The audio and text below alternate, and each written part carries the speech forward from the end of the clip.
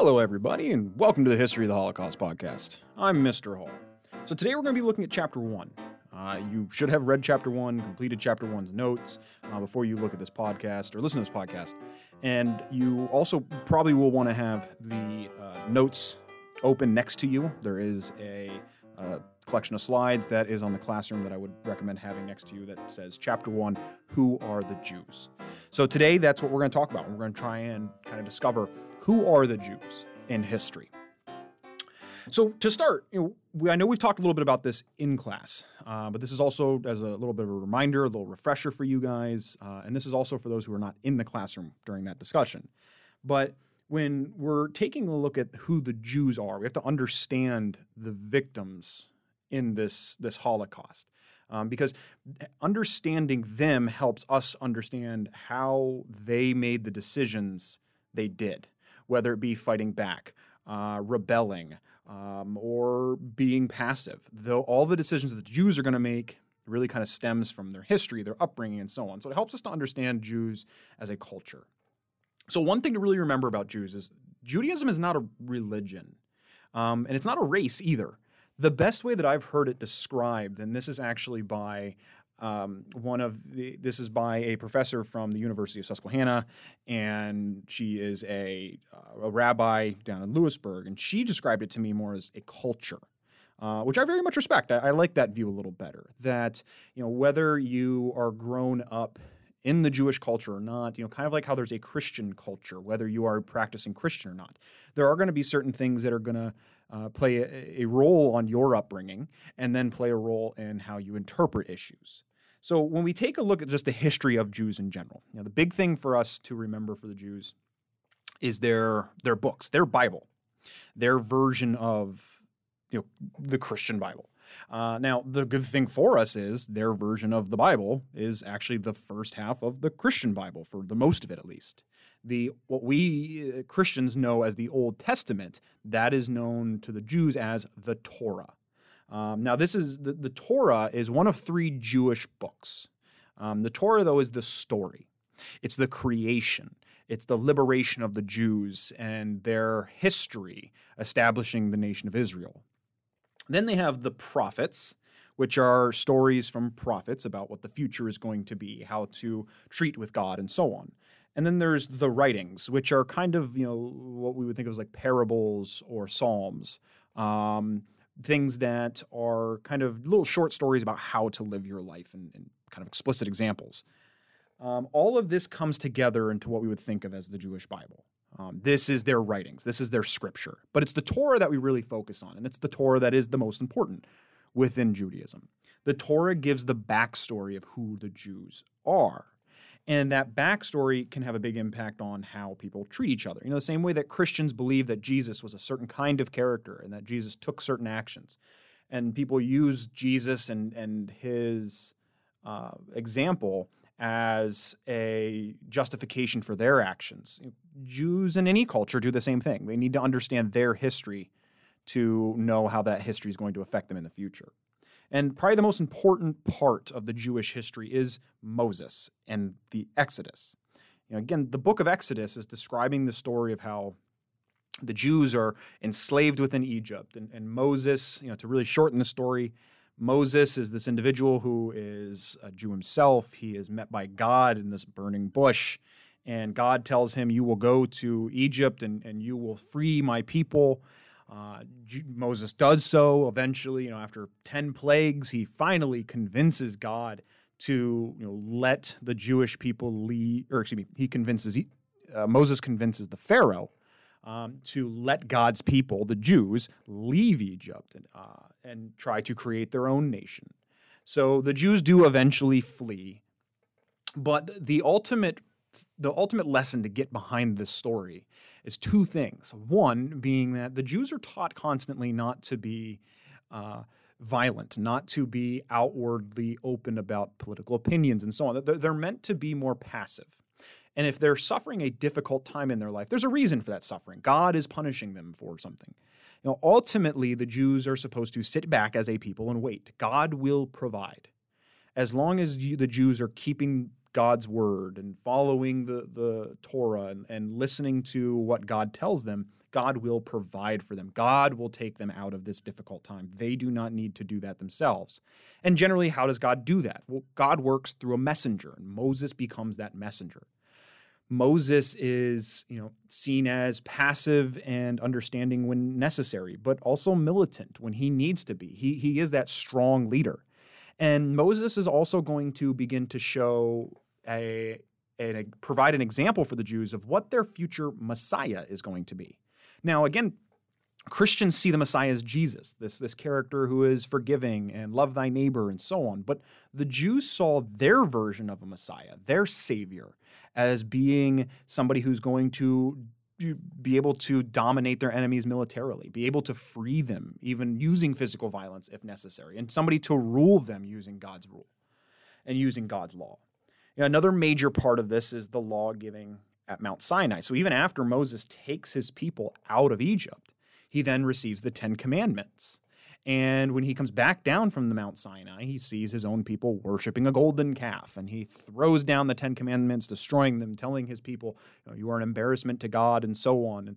And so this Messiah figure is also somebody who can call out his people, who can be the one to point and say, no, you are wrong, and you need to change, and hold them accountable to God. And so that's really who the Jews are always looking for. Whenever they're in a time of difficulty, that can sometimes play a role in how Jews decide to react to a certain situation, especially as a group, that they might be more passive at times and believe that God will provide for them. That's not their role to get that out. So, when we are asking the question, what are the Jews expected to do until the coming of the Messiah? Well, they're expected to follow the book. They're expected to listen to God's laws. And the step-by-step following will bring the Messiah on. The Messiah will come when the Jews have proven their faith by practicing what God has given them in their book. Now, eventually, we know Jesus comes around. Now, Jesus is seen by the Jews as a false prophet, as a false Messiah, one of many false messiahs that the Jews had throughout history, even up until the time of Jesus. But Jesus is still going to have a very big impact also, not just on the Jews themselves, but on how we, the outsiders, the Gentiles, and eventually Christians, portray the Jews and see the Jews. Part of this, the fact that the Jews did deny Jesus, that he was not God, as the Christian religion is spreading and becoming the official religion of Rome and so on, the crucifixion of Jesus becomes an obsession of Christians, especially early Christians. And who do the early Christians blame for that crucifixion? They blame the Jews. They point to the Jews and say that it was the Jews who turned in Jesus. It was them who turned him over to Pontius Pilate, and it was the Jews who were responsible then for the death. Now, the Christians use this because the Christians are now the new monotheistic religion. Previously, the Jews were the only monotheistic religion, especially within this region around the Mediterranean Sea. And so to separate themselves from the Jews, they pointed at the Jews and said, no, that's them. They made that choice. They also needed to alienate the Jews. They needed to make them seem wrong so that the Christians could seem right in the light of this new religion that is suddenly popping up. And that story is going to continue, and it's going to spiral out of control to the point where Christians, and especially as Christianity becomes the dominant religion throughout history, Christians are going to expand upon this anger. So we can take a few looks in your book, on page 21 and 22. On page 21, I'm going to read that block quote, that is the top block quote, talking about medieval Christianity. And this is coming from St. John, a Catholic saint. The Jews sacrifice their children to Satan. They are worse than wild beasts. The synagogue is a brothel, a den of scoundrels, the temple of demons devoted to idolatry cults, a criminal assembly of Jews, a place of meeting for the assassins of Christ, a house of ill fame, a dwelling of iniquity, a gulf and abyss of perdition. The synagogue is a curse. Obstinate in her error, she refuses to see or hear. She has deliberately perverted her judgment. She has extinguished within herself the light of the Holy Spirit. The Jews had fallen into a condition lower than the vilest animals. Debauchery and drunkenness had brought them to the level of the lusty goat and the pig. They know only one thing: to satisfy their stomachs, to get drunk, to kill and beat each other up like stage villains and coachmen. I hate the Jews because they violate the law. I hate the synagogue because it has the law and the prophets. It is the duty of all Christians to hate the Jews. Again, guys, that is coming from a saint. Somebody who the Christian church tries to look up to in perpetuity. And when we look at the language that is being used, comparing them to dogs, sleeping with animals, we're trying to dehumanize the Jews. They're trying to make them seem as subhuman. It's very difficult to mistreat another human being. It's very difficult to look somebody in the eyes and physically or mentally abuse them or take something from them, to see that pain in their face and to have that touch your soul and your emotions. So by dehumanizing them, by portraying them as animals or below human being status, it makes it easier for those perpetrating these negative actions. It makes it easier for them to harm somebody else and again, feel okay about themselves inside. I mentioned in the Human Nature podcast that we must justify everything that we do.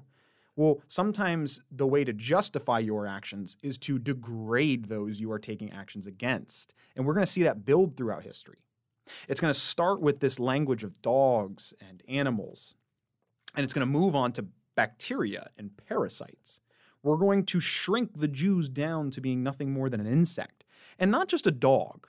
A dog is somebody who, yes, they're subhuman, but a dog is loyal. A dog can be trained. A dog you can personally love as well for what it's given.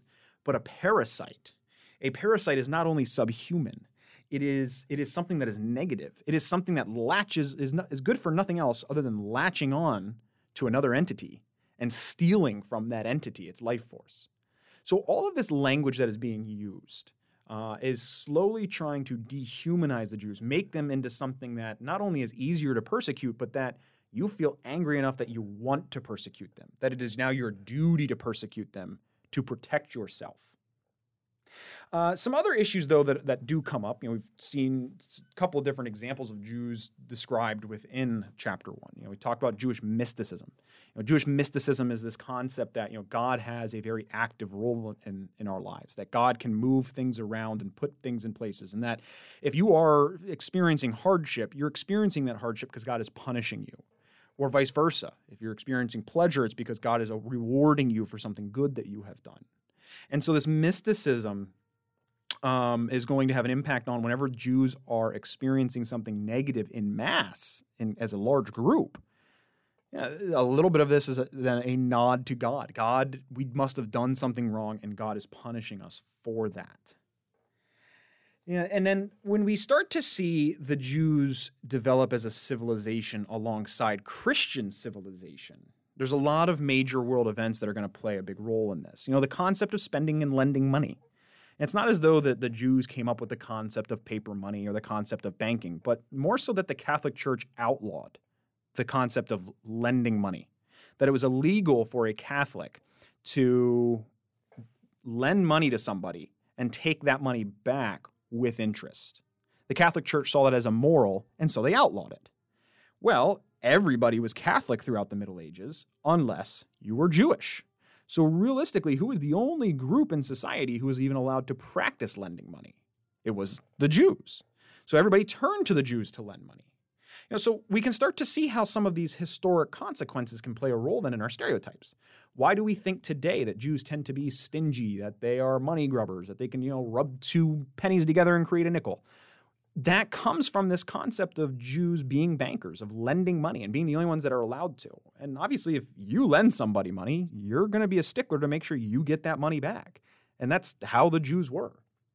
We also have other things such as, the Black Death arising. The Jews were blamed for the Black Death in a lot of Europe.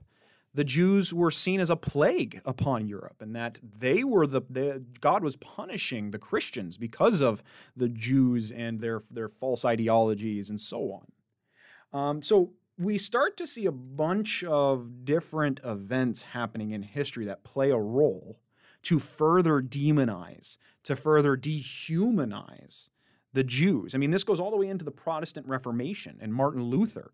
For those of you who took world history last year, you know I respect Martin Luther, and I really look towards him for his Protestant Reformation views and breaking away from the Catholic Church. But there were also a lot of very negative things that Martin Luther did, especially to the Jews. Martin Luther was a raging anti-Semite. He attacked the Jews. And again, he used this as a tool the way that I described early Christians within the Roman Empire. That now that Martin Luther was the different Christianity, the different religion, he needed to again point at people and say, this is why I'm separate from them. And he used the Jews again as that further leverage, claiming that the Jews are satanic, that they drink the blood of children and so on. This concept of blood libel, that the Jews use the blood of Christian children in their sacrifices to their God and so on. A lot of that was spread by Martin Luther and other individuals throughout the Protestant Reformation. And it started to build this fear of the Jews further into people who are uneducated and probably have never met or come into contact with a Jew or even Jewish community.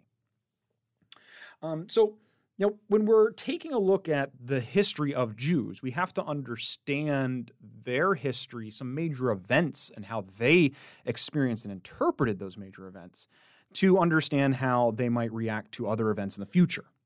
If there are other events in the future that are similar, they're going to try to take possibly similar steps because it's a cultural piece. It's something that they're taught about how to be raised and how to react to things around you. That does not guarantee every single person is going to take the same action. The same way that, being raised in America and having American history with, a Christian background, that I am going to take the exact same steps or reactions that you would in any given situation. Everybody's different, and that's why I place the human nature lecture first.